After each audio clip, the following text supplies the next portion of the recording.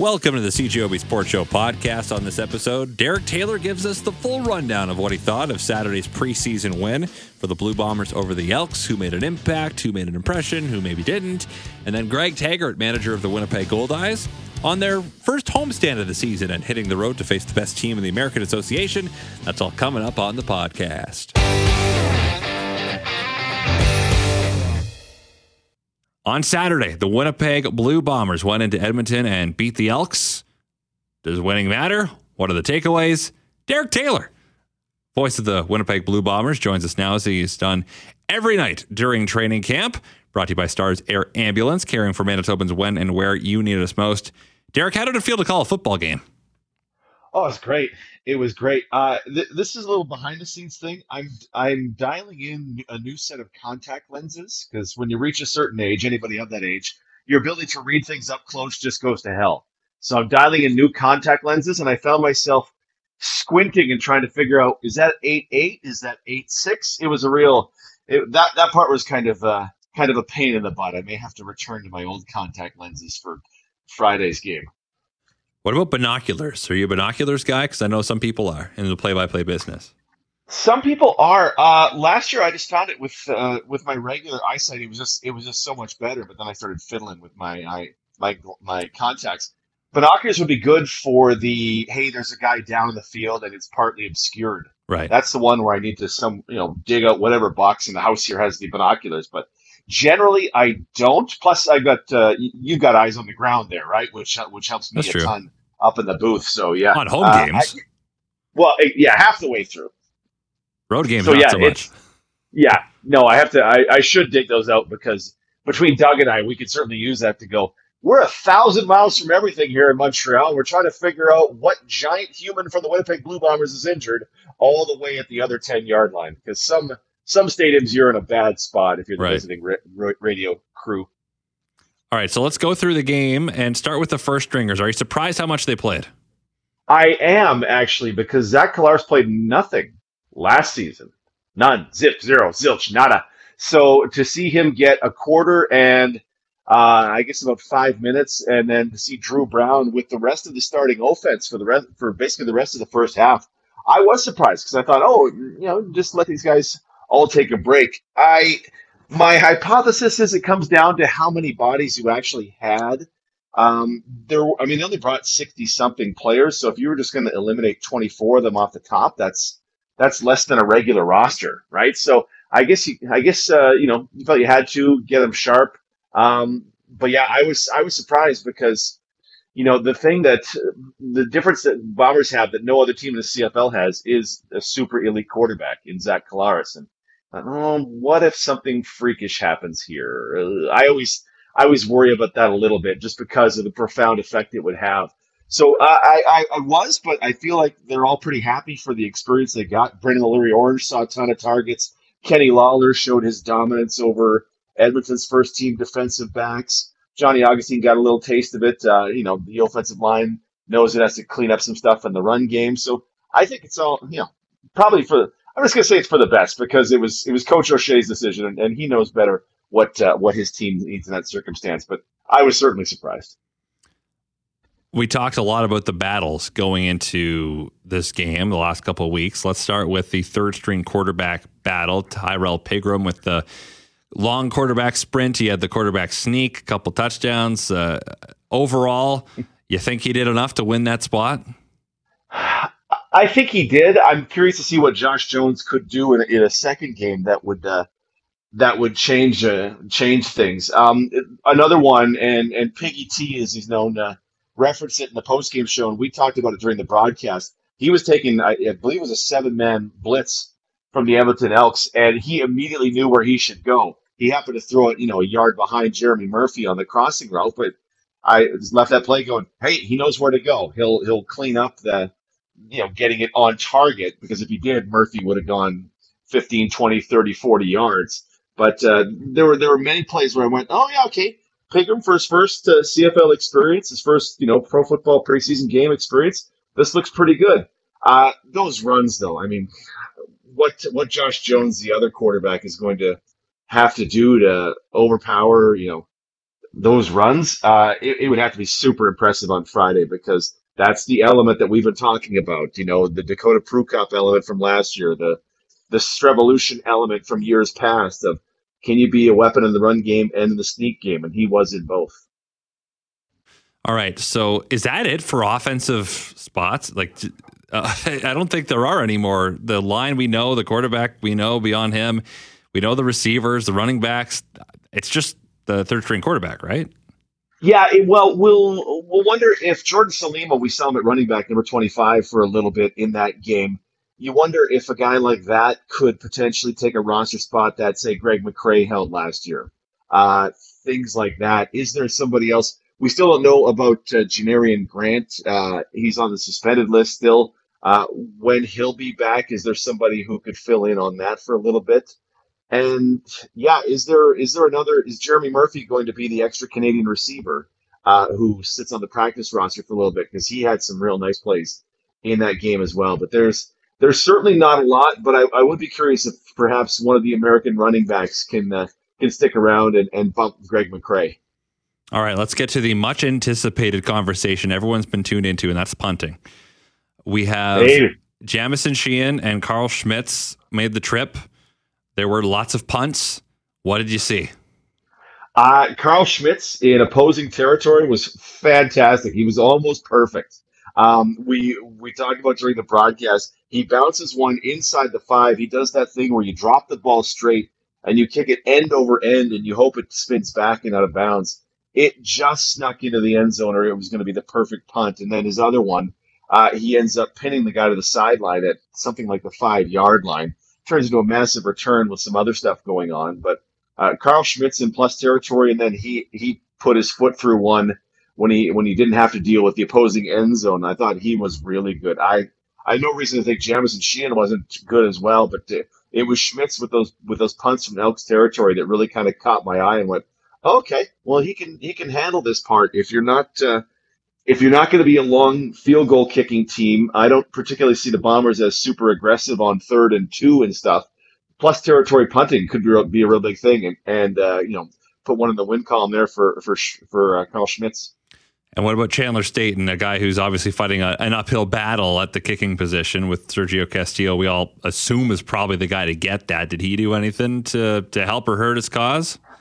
I kind of don't know what he could do to unseat Sergio Castillo. I kind of feel like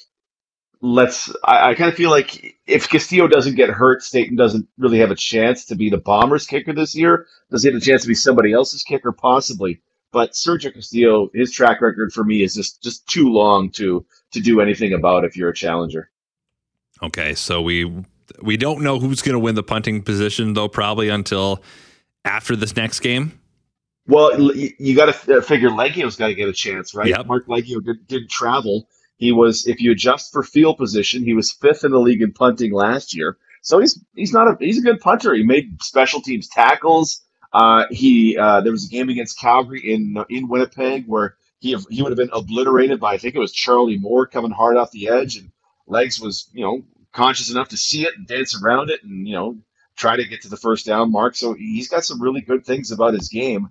I would hope he gets a chance to punt on Friday and we get a chance to see if perhaps he can keep that job because, yeah, it's American Canadian or American Global. That's got to be how the Bombers will go with those positions. So, for Bombers, fingers crossed Leggio gets a shot at keeping his job. All right, well, stay tuned to that this week. On the defensive side of things, there's more available to some degree. Obviously, offense, there's almost nothing. Defensive tackle, we talked about the line over the course of last week. What did you see from the competitors looking for spots on that front 4? Yeah, you noticed Caleb Thomas, right? He blocked the game-winning field goal, and he had a sack as well, and he got praise from Willie Jefferson after the game. That's a real nice pickup because a lot of guys just kind of we finished the game and thought, did I see DeJuan Cooper really? Apart from just lining up, did I see much from Ricky Walker? Things like that. Thomas made an impact, so that was good to see. And to the point Doug Brown made on the broadcast, and since then, there just need to be more bodies. There just need to be more bodies to rotate in at defensive end and to make an impact at defensive tackle. Granted, that game there was no Jake Thomas and there was no Cameron Lawson, two guys who will be on the roster. I would presume every game they're healthy this year as Canadian defensive tackles. But yeah, there need to be more American, well, just rotational defensive end, defensive tackle bodies. So who's going to go? Thomas did his effort. Who's going to go and try to claim one of those? Aaron Sterling, Joe Beckett, Keenan Agnew. Who's gonna show up? Really show up and show out on Friday when Saskatchewan probably brings that second and third teamers in. What do you think of Anthony Bennett? What do I remember from Anthony Bennett? That's probably not a good thing if you have to say that. Yeah, I mean, it's activity, right? And a lot of that game is you're trying to process who's out there, who's where. I don't remember any big plays like you do with Thomas. Is that one that the coaches will, for you and I, maybe not, but the coaches are watching that's one they have to watch the film to get an answer for.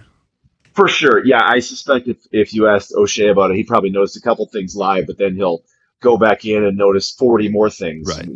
Was he in the right spot? He's that field side defensive end. How was he when he was asked to contain? How was he when he was asked to pass rush? Blah, blah, blah. For me, I don't remember a ton from Bennett, but he's just the possibility of what he could be is too great for me to be too worried about him. Right, of course. Linebacking, anything stand out?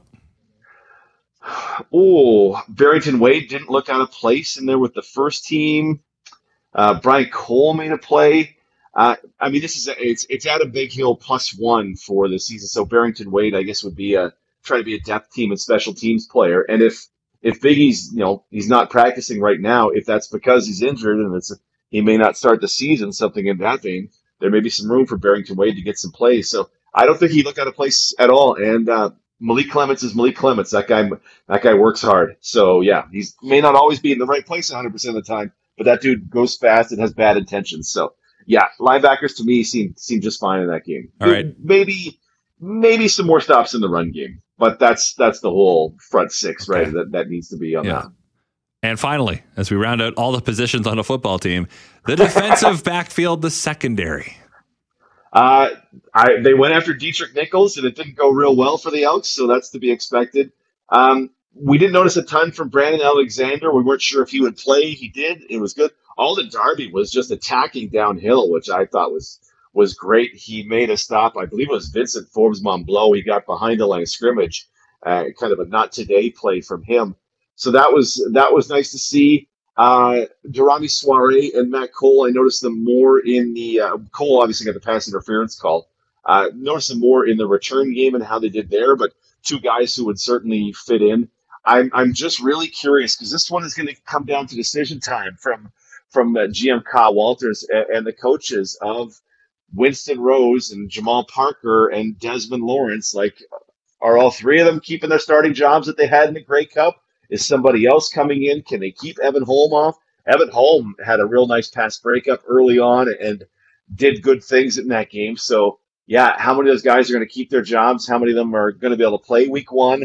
And how many are going to lose their jobs because there's the potential of these younger guys? I'm really looking forward to that on Friday as well. All right, so to get you out of here, what are we thinking for tomorrow? What is going to be your focus as we begin this week leading into preseason week number 2? Oh, that's a good question. We'll want to talk to Zach Kalaris about why he played so much. Kenny Lawler about him being the dominant pass interference force in the so I can rerun that clip. You love that so much. Oh, well, Doug asked me. That was unbelievable. Doug says, who's going to be your pass interference guy? I say Kenny Lawler, and then we roll right into the play, and Kenny Lawler draws a pass interference at that exact moment. It was just perfection. It just couldn't have worked out better. Defensive tackle. I really kind of want to talk to Caleb Thomas and Ricky Walker. We've spoken to Keenan Agnew before, but find out how Thomas, felt about his performance and how Ricky Walker felt about his performance, because these are the things that are kind of going to be decided by Saturday. Cuts have to come on Saturday, so there's not a whole lot of time left. Looking forward to all of it. Derek, appreciate your time as always, and we'll talk to you again at this time tomorrow. Sounds good, brother.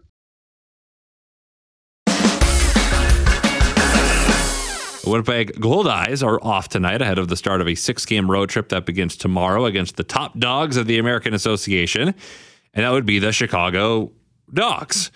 The Fish are 8-7 on the season after dropping 4 of their first 6 games on the road. went 6-3 at home, taking 2 of 3 from the Lake Country Dockhounds and the 2 of 3 from the Kane County Cougars and 2 of 3 from the Sioux Falls Canaries. This afternoon, I connected with Goldeyes Manager Greg Tagert to chat about the season so far, and we started with his thoughts on how he feels things went on that first homestand of the season. Well, Christian, we'll take 6-3 every step of the way for the rest of the way, home and road. The idea is to win series. That's one of the old cliches, of course, in baseball, but that's the way the schedule's structured, and we did a nice job. And really, what I was thrilled about was the ability to win the series yesterday after dropping the first game against Sioux Falls on Friday night. A nice win on Saturday, but yesterday's game, probably from a fan standpoint and the kind for the manager, for myself, the kind of game that I hope the fans enjoy. It was a wonderful baseball game with great pitching, some highlights on defense and some things with the bat that all around a good game, but just a great end to the homestand yesterday. A lot of tight games that you've been able to pull out wins and a couple walk-offs against Kane County as well. What does it do for a team to pull out tight wins this early in the season? Well, Christian, that's to your point there, it gives you all the confidence in the world, because the third night against Kane County, we made a little run at it, and you could sense the confidence in the club that it was going to happen again. And that's all you can ask for from a manager, is that your club is engaged all the way till the end, that they believe they're in the fight, they believe they can still win a ball game.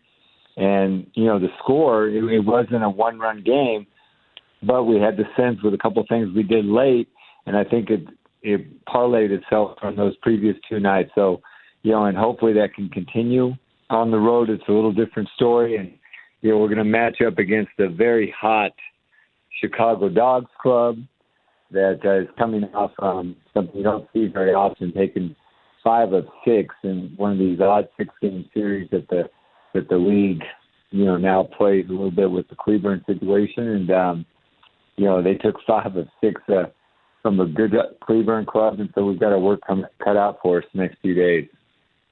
Now, for those who don't know about the Cleburne situation, I see in July you have a 6-game homestand against Cleburne. What is that about? Yes, and I think from our side, and not being in the league last year, Christian, what they had done was really for the divisional clubs, the division clubs go down to Cleburne for a 6-game series. Cleburne returned for either a 3 or 4 traditional series. But in our case, in Fargo's case, this year, from what I understand through Andrew, is that, we flip this year. Cleburne comes to our place for 6. Fargo will go their place for 6, and we'll switch it up in the future. And I think that's the way they want to see how that works, to cut down on a little bit of the travel for the 3 games, especially the advent over the last few years without a second somewhat partner team down in Texas for the Railroaders. It's just a long way to go to play one team is the point, right? I think that's exactly what the consensus was, is that, you go down there, and if you just play a 3 or 4 game series, you got to go somewhere back up, or it's an up and back trip, those kind of things. So, we'll see how it works. I don't know if I'm a fan of the 6-game series, to be honest with you. It seems like a lot against one club. This will be a first for me to do it that way. Back in some of the older, Northern League days, but, there was the occasional 5-game series. We'll see how it goes, but we're a little ways away from that. I think we actually have 2 of those this year against Kansas City and Cleburne. Yeah, you got that Cleburne one heading into the All-Star break in mid-July. But more immediately, as you mentioned, the Chicago Dogs off to a fantastic start, 11-4. They've got the best record in the American Association so far. What do you have to do to slow that down going into these next 3 games? They have been playing extremely well from every side. They went and added some veteran players into the mix. Really what you have to do in this league all the time is, your veteran players have to be complemented by a few guys that are like our situation with Dason Cruz and Andy Armstrong and Bryn Martinez. You've got a compliment from both sides with the experience and, some of the, I guess newer players to our league are less experienced, but they've done a great job from that. And they've got what every club wants is good starting pitching. And that's been the difference for them. So we're going to face their number one guy tomorrow, Jake Dahlberg, who, I'm very familiar with, not only from his association days. He was in Double-A with the Giants last year. A very good arm for them. And so it'll be a good challenge for us. And then one of those things that Christian, as we continue to, for me, still finding out, we want to find out as much about our club as possible. And so that's the best thing you can ask for is to have that kind of challenge at this time of the year. Who have been some of the standouts in your eyes so far this season in your first 15? Well, the story seems to be our young leadoff hitter, third baseman, Dason Cruz. Out of Aruba, we'd signed him at a Division II school in Quincy. The word was throughout his youth time and growing up in the situation he did, playing baseball, that this young man could hit. Well, he has not disappointed on that aspect. He's also turned himself into so far a pretty good third baseman, having been a second baseman in college. But we knew in spring training we needed to find a place for him. We've asked him to settle in at third. He has. I don't expect what we've seen, to continue. He's been on a tear yesterday, I think 3 for 3. Just when I thought it wasn't going to continue after Saturday night, he proved me wrong. So I'm going to keep saying that in hopes that he keeps doing it. But he's been outstanding. Andy Armstrong and Bryn Martinez in the middle. Andy at shortstop, and I know there's a couple good ones throughout the league. I obviously haven't seen them all, but having had shortstops in my career over the 25, 26 years, what I've seen through the first 15 games, he's been outstanding at short. And some of the outfield play, if anybody's been to some of the games this week in Winnipeg and the fans, what we've seen Javion Williams do in the outfield, 3 or 4 catches that are nothing short of amazing. And I will assure anybody that there wasn't better plays made in the big leagues this week than Javion made in the outfield. So we've had good fortune of seeing some of that, some good pitching, sporadic as you might expect at this time of the year. There's some things we're far from a perfect ball club. From the pitching side, we've struggled with the strike zone, commanding those things. That's what Luis Ramirez, showed what an ace could do yesterday when we had to switch him up a little bit. We used an opener. Luis, in essence, threw a complete game, finishing the game and closing it out himself. But we need to get more consistent pitching. I think that would probably be the refrain from every manager in the game of baseball, every day of the season. But that's really the key. A little bit more production. We got bit by the injury bug a little bit over the weekend, so we're trying to solidify some things in that area. One of the big stories heading into the season as well was the return of Max Murphy from the broken leg he suffered last year. What have you thought of his performance in this first 15 games as he kind of reacclimates to baseball?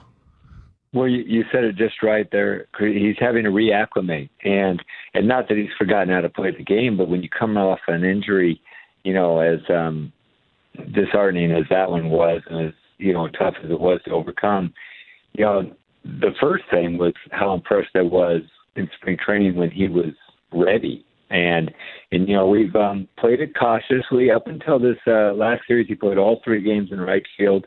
We've DH'd him, off and on just to give it some rest so he's not on his feet too long. The bat has shown some signs of coming around. I think Max has, been a little bit of a slow starter in his career, which happens with a lot of players like Max, guys who have the ability to hit the ball out of the park. I think you see some of those things come a little later on. He's had some wonderful at-bats, gives us that presence in the lineup, but really the story is how well he has come back from that injury, and all the credit goes to him. Yeah, striking out 15 times so far, but again, it's going to take a bit getting back into things. Another player to keep an eye on the batting here, leading the team in RBI so far, is Jacob Bockley. Tell us more about him. Yes, Jacob Buckley, we acquired him in a trade. We were probably a little different than the Cleburne Club. They wanted a little bit more of a veteran presence. The corner. Jacob was a catcher for them last year. We already had our catching situation solidified. So we pursued the deal with Jacob. I was familiar with him from the 21 pandemic season. Not so much the pandemic season, but when players had to be loaned out, so to speak, during 21. And Jacob got a little taste of the American Association, had a nice year for Cleburne, but the background showed us that hey, this is a good young player who's got a little experience. He's got a taste of the league, did a nice job on a playoff club last year. We threw him right in the fire and said, hey, we think we've got something here. He's really started to adapt to playing first base now. He brings his catcher's glove. He shows me every day that he's still capable of catching, but we've got him at first base for the most part, and he has really been a highlight in terms of driving in runs, and somebody that hits behind Max in the order, gives Max a little protection. Our job now is to find somebody to protect Jacob a little bit. I know that phrase may be a little overrated in baseball, protection in the order. What that means to me is having somebody else, not to put the pressure on Jacob every time to get something down. So when you can have that 3, 4, 5 part of the order be able to give you some production, it helps each other out. And that's really, I think, for me, what protection means. But, Jacob has been outstanding, has had some huge hits, especially that King County series you talked about. 15 RBI and batting .277 so far. Pretty solid start to the season for him. Greg, appreciate you checking in. Thanks for this, and good luck as we continue through the season here. Thank you. That is Greg Tagert. He is the manager of the Winnipeg Goldeyes.